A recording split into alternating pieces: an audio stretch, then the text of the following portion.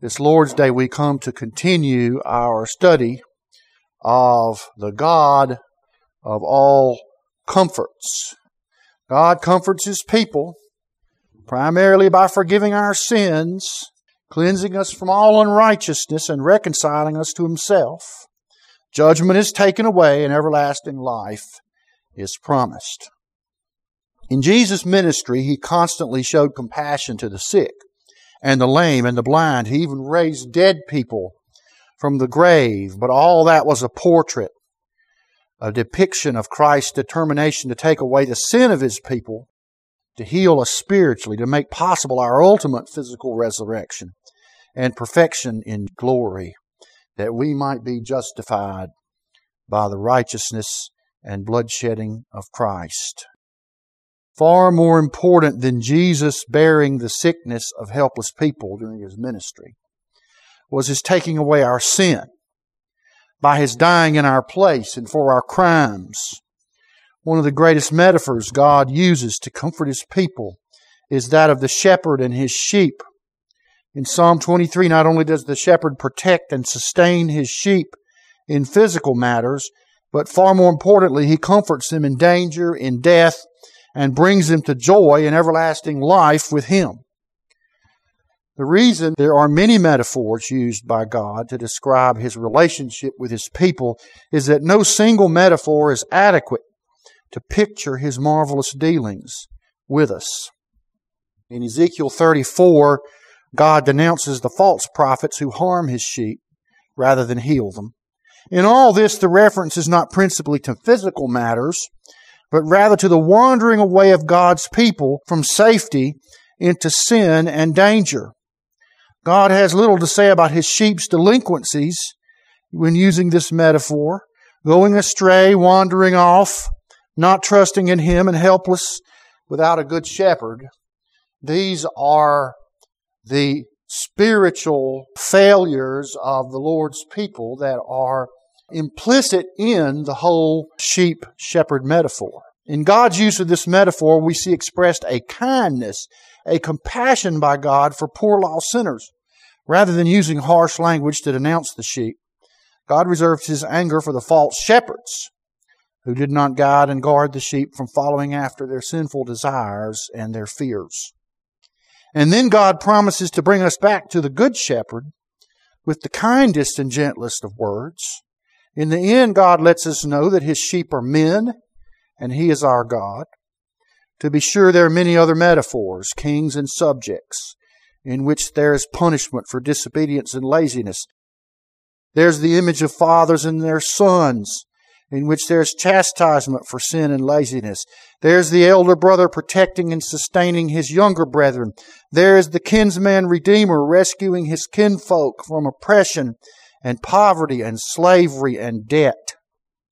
Sometimes even in the shepherd-sheep metaphor, God describes our faults, our disobedience, but always in the context of forgiveness and pardon for our sins. Isaiah 40 calls for comfort for God's people because He has pardoned our sins and judgment is done with. But then when the kingdom is brought in and God rescues His people, He again employs the gentle and comforting metaphor of the shepherd protecting the sheep. He shall feed His flock like a shepherd. He shall gather the lambs in His arm and carry them in His bosom and gently lead those that are with young.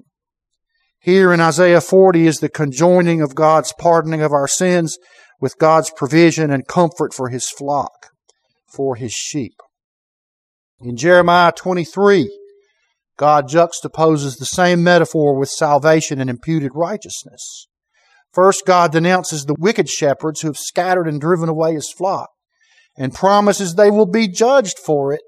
But then God states that He Himself is the one that drove His sheep away. Here's another example found all through Scripture where God makes it clear that He uses the actions of wicked men to accomplish His purposes and then punishes those wicked men for their evil acts which they did because they wanted to. God makes it clear He will set up His shepherds who will protect and tend His sheep so that they are no longer fearful or dismayed or wander. Then God promises Messiah will come and He will reign and prosper and rule with justice. This will result in God's people being saved and made to dwell in safety. But how can that be? God's people will be saved because of the name of Messiah, the Lord, our righteousness. God used the wicked shepherds to drive away His sheep because of their own sin. But then God gave them a good shepherd, Messiah, who will save His poor sinful flock by becoming their righteousness. The Lord's people in their sin could never be saved by a king who rules in righteousness. Rather, we would all be consumed by such a king's justice. But when that same king, that shepherd, is made our righteousness by sweet imputation, we are thereby saved and redeemed by our king, by our shepherd. Jesus Himself embraced this shepherd-sheep metaphor in His own teachings. Jesus was moved with compassion for the people because they were His sheep not having a shepherd. Christ was not referring to their physical ailments, but rather to their spiritual lostness from God. When the wicked religious rulers condemned Jesus for consorting with tax collectors and sinners, Christ invokes the care of the shepherd, finding His lost sheep. Christ describes His rejoicing when the lost sheep is found and brought back to the fold, and the rejoicing in heaven when a sinner repents. Jesus underscores this image of the sheep going astray and being rescued by the shepherd as the rescue of a sinner from his sin. Even though the sheep are in the wrong and are in fact great sinners, yet Jesus speaks of them in a kindly manner and uses this comfortable metaphor. The wicked leaders demanded that Jesus denounce poor sinners, but instead Jesus embraced them as those who need salvation from their sin. Even in the symbolism Christ uses, there is comfort for poor sinners. They cannot and will not save themselves, but Christ will surely save them, as a good shepherd saves his sheep that are lost. Now, this comfort by Jesus for us is extended in a startling way, of course, in the well-known text, John's Gospel, the 10th chapter. You remember, Jesus said, among other things, "He that entereth in by the door is the shepherd of the sheep. To him the porter openeth, the sheep hear his voice. He calleth his own sheep by name, and leadeth them out. And when he putteth forth his own sheep, he goeth before them, and the sheep follow him, for they know his voice. And a stranger will they not follow, but will flee from him, for they know not the voice of strangers. I am the door. By me if any man enter in, he shall be saved, and go in and out, and find pasture. The thief cometh not, but for to steal, and to kill, and to destroy. I am come that they might have life, that they might have it more abundantly. I am the good shepherd. The good shepherd giveth his life for the sheep. I am the good shepherd, and know my sheep, and have known of mine. As the Father knoweth me, even so know I the Father, and I lay down my life for the sheep. And other sheep I have which are not of this fold. Them also I must bring, and they shall hear my voice, and there shall be one fold and one shepherd. Therefore doth my Father love me, because I lay down my life, that I might take it again. No man taketh it from me, but I lay it down of myself. I have power to lay it down, and I have power to take it again. This commandment have I received of my Father."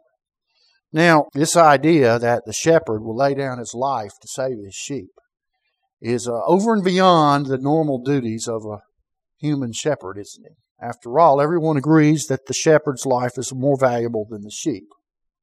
Yet here the Lord Jesus extends the metaphor to say that as the good shepherd, he will lay down his life for his sheep, that they might be saved, that they might be rescued, that they might none of them be destroyed, but that he would bring life to them more abundantly.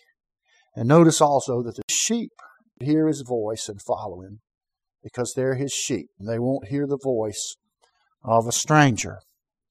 And this startling embracing of the metaphor, along with Christ embracing the death that he will die to save his sheep, you see, one-ups any other use of this metaphor in olden times.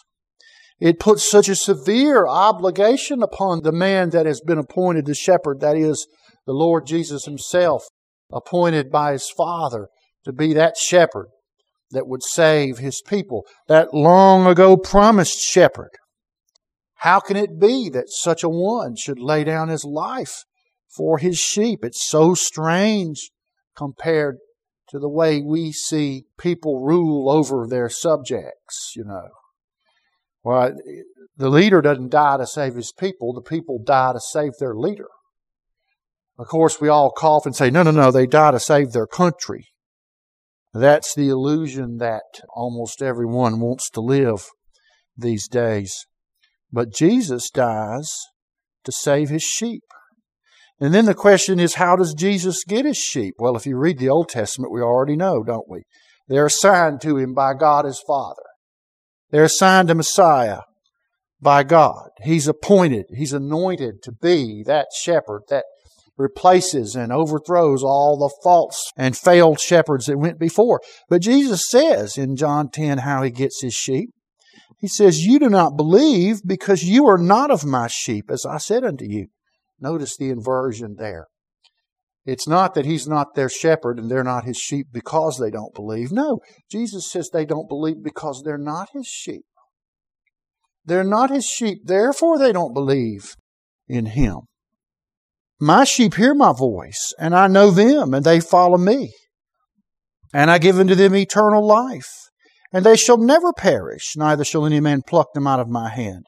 My Father which gave them me is greater than all, and no man is able to pluck them out of my Father's hand. I and my Father are one. You see, Christ in His humanity as the Good Shepherd is at one with God Himself over this mechanism of saving His people.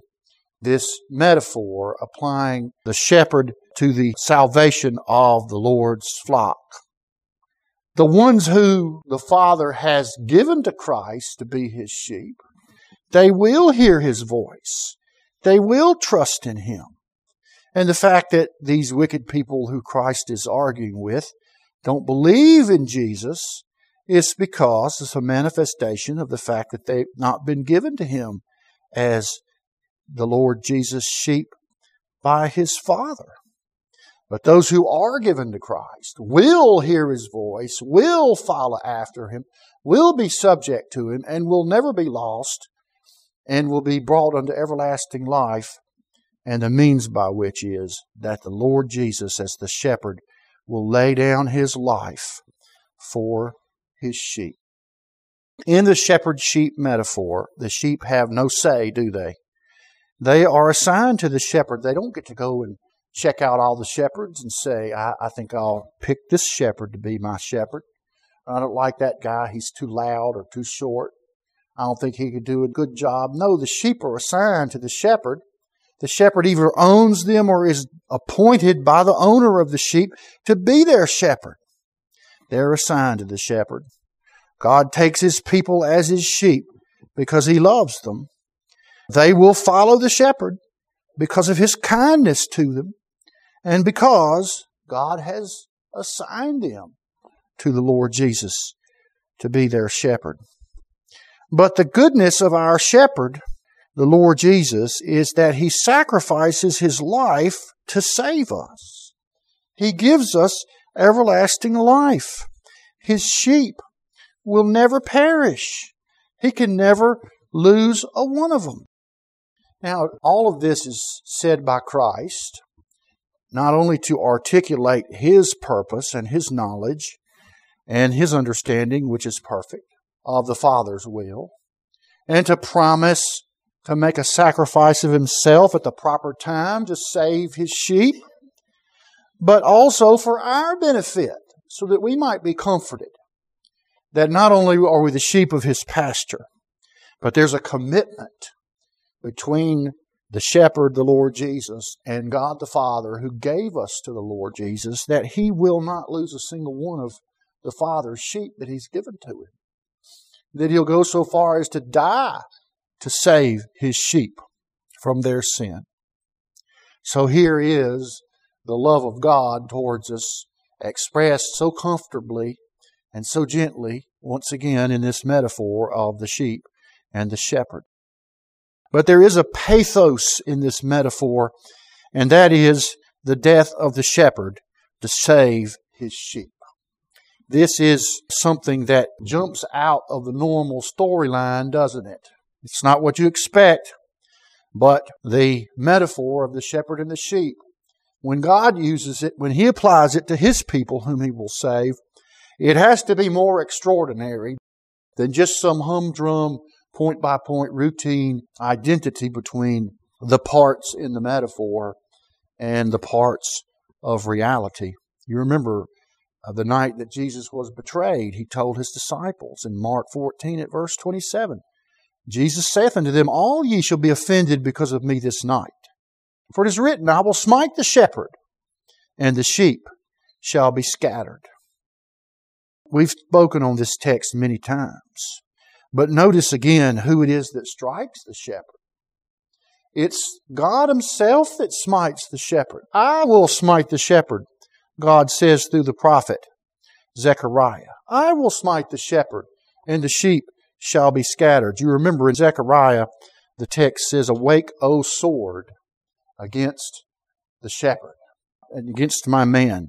Smite the shepherd, and the sheep shall be scattered. So it is the sword of God's justice, the sword of God's wrath that strikes the shepherd, that strikes the Lord Jesus. And this, of course, is consistent with the fact that Christ was put to death at the hands of wicked men, but for the purpose of the wrath of God falling upon Him as a sacrifice in the place of His people.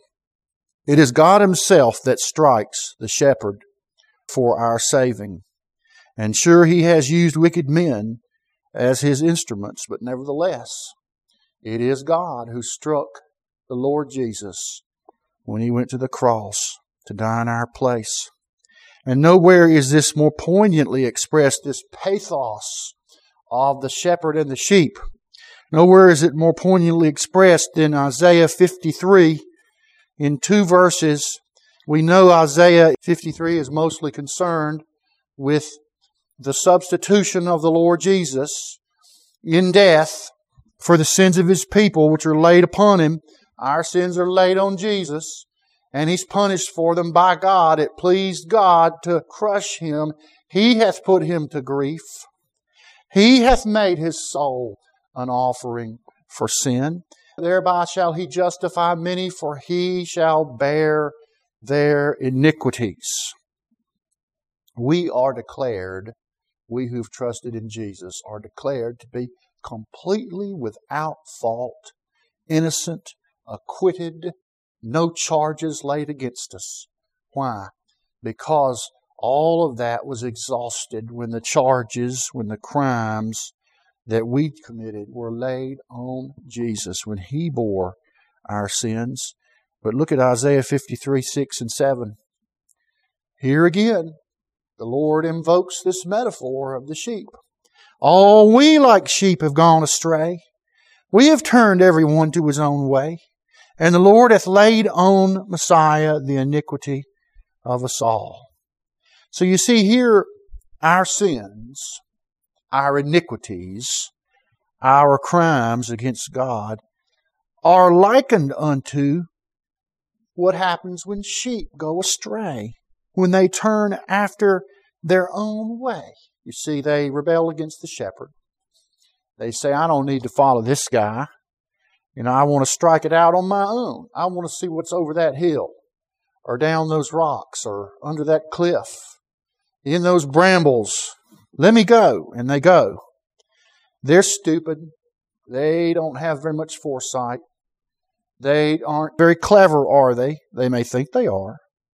And this is the way the Lord describes poor sinful people that He loves. Their sin, their going against God, their rebellion, is compared to sheep going astray, to them turning every one to his own way. And yet the Lord has laid on Jesus the iniquity of us all. And then it goes to describe the Lord Jesus. He was oppressed and He was afflicted, yet He opened not His mouth. He is brought as a lamb to the slaughter, As a sheep before her shearers is dumb, so he openeth not his mouth. And here we see the subdued description of our sins described in terms of the faults and foolishnesses of sheep. And our God's comfort of His people extends even to the use of this gentle, kindly metaphor to express our lostness, to express our crimes against our God, our own faults that have doomed us to destruction by the hand of God's justice. You see how comforting, how gentle is this metaphor that the Lord uses to describe His lost, sinful people whom He intends and certainly will rescue by means of the Good Shepherd, by means of the death of the Good Shepherd. Our God, in pity for us, likens our sins as the delinquencies of poor, helpless, and stupid sheep. But the Lord lays on Jesus, our Savior, all our transgressions and punishes Him in our place. This brings us to an interesting dispute that some people have about Christ's incarnation.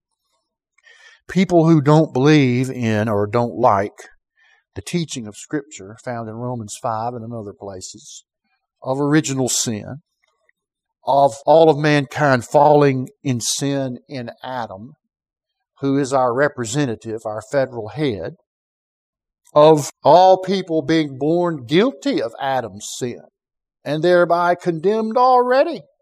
People don't like that teaching. They want to believe that every person is born perfect and sinless and innocent, just like Adam was. But then they have the struggle to explain then why do babies lie so soon after they're born with nobody teaching them how to lie. Where does that come from? How does sin well up in every person and become overt the longer they live, no matter what kind of example's been lived before them? Where does that sinful nature come from? Well, it comes from Adam. It comes from our being born in Adam, represented by Adam. And so these people don't like that teaching. So in order to tear it down, rather than really explain what Paul is saying in Romans 5, false teachers would say that men have no fallen sin nature, that there is no original sin, that people are not guilty. They're not guilty until they sin themselves in their own proper persons. Their argument is to flip the narrative and say that this must be true because otherwise then Jesus would have been born in sin and Jesus would have a sin nature and Jesus would be guilty from His mother's womb. And so then where does your perfect sacrifice go? You see how they operate. They use the incarnation as a weapon to wield against what the Scriptures teach about the lost, fallen nature of all mankind in Adam. So if you look at Romans chapter 5 at verse 12, you could teach months on this. But it says, "Wherefore as by one man sin entered into the world, and death by sin, and so death passed upon all men, for all have sinned." Now they really start to squirm when you say, well, it says that the reason all men die is because all have sinned. Well, then why do babies die? Well, Paul says because all men have sinned. Well, how'd that happen? Well, we sinned in Adam. We're liable for Adam's sin. He was our representative. And the whole point of the text is just like Adam was our representative and brought death and destruction and condemnation to us by his one sin, which we then augment in each of our lives by our own original sins that we commit. Even so, by the righteousness of one man, the Lord Jesus Christ, all who are in Him are made righteous. And this is the meaning of grace, that He becomes our new federal head, our new representative before God. His righteousness stands in the place of us, not our own. We have none. And all who are in Christ by faith are covered by His obedience and blood shedding, and grace and eternal life is given to us, even though we've not in ourselves been righteous and obedient. Christ has. So you see that the teaching of Paul in Romans 5 is very important. But it says, does it not, that death passed upon all men because all have sinned. So if someone dies that's in Adam, you can be sure that they died because they have sinned. Does that mean they've sinned in their own mind and knowledge? No, it doesn't. It means that they're held liable for the sin of Adam, their federal head. But these people don't like that doctrine, which is the clear teaching of Scripture. And so they go to Hebrews chapter 2, and they try to argue that Hebrews says that Christ is made like us in every respect, which it doesn't really say. But what it does say is He was made like us so that He might suffer death. That's the critical way in which Christ is made like us. He's incarnate in human flesh. He's made like unto His brethren. He's related to us physically in a certain way through Mary. But of course, He was conceived by the Holy Ghost. And so He's not in Adam. And if you understand these teachings, you'll understand that Jesus would not have died had He not taken our sins upon Him. He was not like other people in the sense that He's doomed to die because He's in Adam. He's not in Adam. He's the second Adam. He's the perfect man who has come to displace Adam as our representative, all who've trusted in the Lord Jesus. And so it says we see Jesus made a little lower than the angels for the suffering of death, crowned with glory and honor, that He, by the grace of God, should taste death for every man. Behooved Him to be made captain of our salvation, to be made perfect through sufferings. For both He that sanctifieth and they that are sanctified are all of one, for which cause He's not ashamed to call us brethren. For as much then as the children are partakers of flesh and blood, He also Himself likewise took part of the same, that through death He might destroy him that had the power of death, that is the devil, and deliver them who through fear of death were all their lifetime subject to bondage. So the Scriptures teach that Christ is incarnate in human flesh. He is a true and perfect man. He is therefore a brother to all of His people who call upon Him.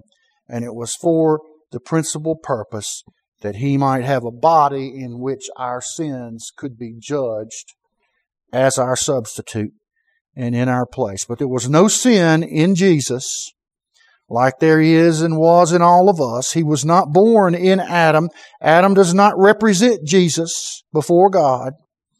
He is the second Adam. He is born of the Holy Ghost.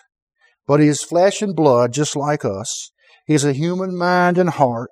He has natural desires, but He's perfectly obedient to His Father. But then there is this final astounding truth in the metaphor that shows us the critical way in which Jesus is like us. We see Him in His humanity, born of a woman, flesh and blood, kin to us, a near kinsman, so that He might be our Redeemer. But He's one in whom there was no sin. There was no taint of Adam's guilt. He was not naturally subject to death. Now people will quibble, well, could He have got sick? Could He have sinned if He had wanted to? Well, those aren't the important things. It's necessary our Redeemer be made like the ones He will die to save. Isaiah points out this truth, that in some way our Good Shepherd is made like His own sheep. Not that Jesus ever went astray like a sheep. Not that He ever turned to His own way like we did, like a sheep. Not that He was foolish like a sheep, like we are. Not that He was driven by fear like we are, like sheep. Not that He was ever stubborn like a sheep against the commandments of God. Not that Jesus was ever helpless like a sheep, like we are. What does Isaiah say? It says, all we like sheep have gone astray. We've turned everyone to his own way. The Lord hath laid on Jesus the iniquity of us all. He was oppressed, He was afflicted, yet He opened not His mouth. He is brought, mark the words, like a lamb to the slaughter, and like a sheep before her shearers is dumb.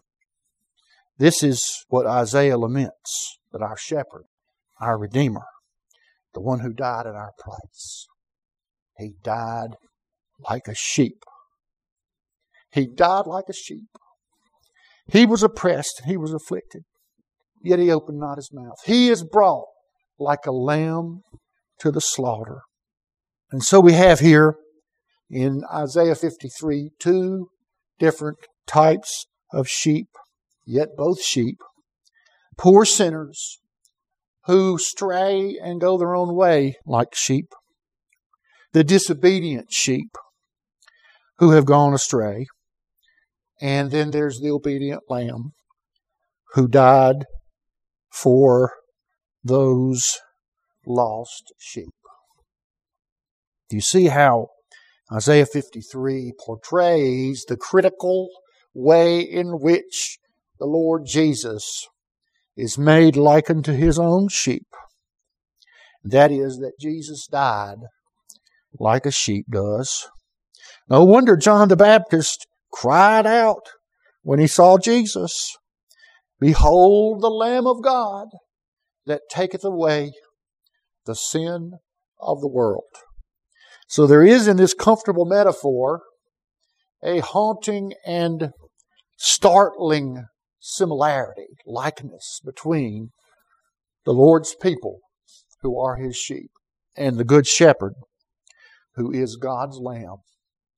He died like a sheep, even though He had never gone astray like a sheep, never turned to His own way like a sheep, never run in fear like a sheep, never been stubborn and foolish like a sheep, but He died like a sheep in the place of His own sheep. Do you see the comfort of Christ for His lost people in His embracing the role as shepherd of the lost sheep? It reminds us of what the Apostle Peter wrote, who His own self bare our sins in His own body on the tree, that we being dead to sins should live unto righteousness, by whose stripes ye were healed, for ye were as sheep going astray, but are now returned unto the shepherd and bishop of your souls. And so around the Lord's table, we celebrate the crucial and essential way in which the Lord Jesus is made like His brethren, His sheep. He was God's Lamb to be slain to take away our sin. And that's what we celebrate at the Lord's table with this bread and with this wine. We celebrate the fulfillment, the culmination of the promise of the sheep-shepherd metaphor. That our shepherd, so intimately related to His people, His sheep, that He became like us in that regard, that He could die like a sheep for His people, so that we might be raised unto everlasting life. You know, sheep in this world never have everlasting life, do they? They're born, they grow old, they wander, they trip and fall in holes and break their legs, they get eaten by wolves, but sooner or later they die, don't they? If of nothing else than old age. But the Lord Jesus is the only sheep that is a man who died so that His other sheep, the ones that He would save, would have everlasting life and never perish. And no one would be able to pluck them out of His hand. And praise God, God's Lamb, who was slain for us, is raised in power and glory. And if you go through the book of Revelation, you will see how often Jesus is referred to as the Lamb, even around the throne of heaven in Revelation chapter 5. we behold the glories of the Lamb amidst the Father's throne. Thou art worthy to receive power and riches and honor and strength and glory and blessing, for Thou wast slain and hast redeemed us to God by Thy blood out of every nation and kindred and tongue and people.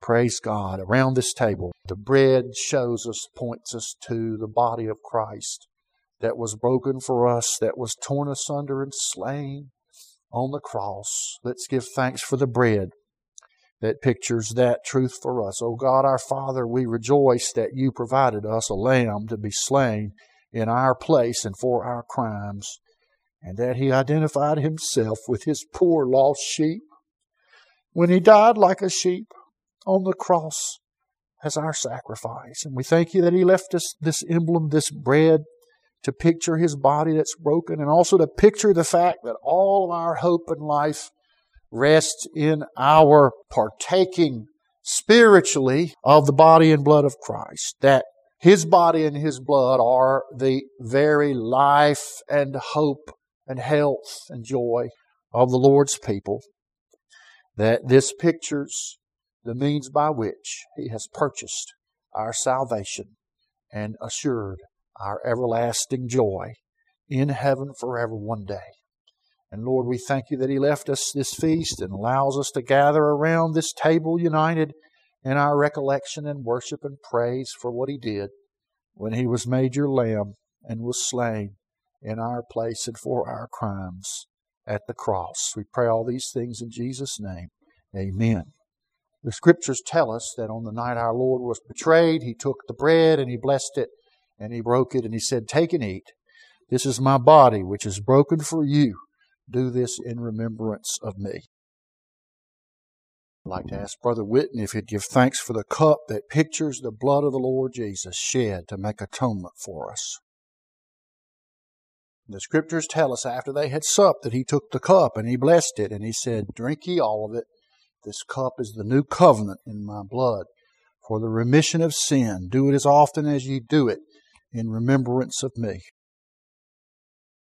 And the Scriptures tell us that as often as we eat this bread and drink this cup, we do preach the Lord's death until He comes. Let's stand and sing number 38 in the Black Book. Isaac Watts' hymn, "Behold the glories of the Lamb. Amidst the Father's throne, prepare new honors for His name and songs before unknown." Number 38.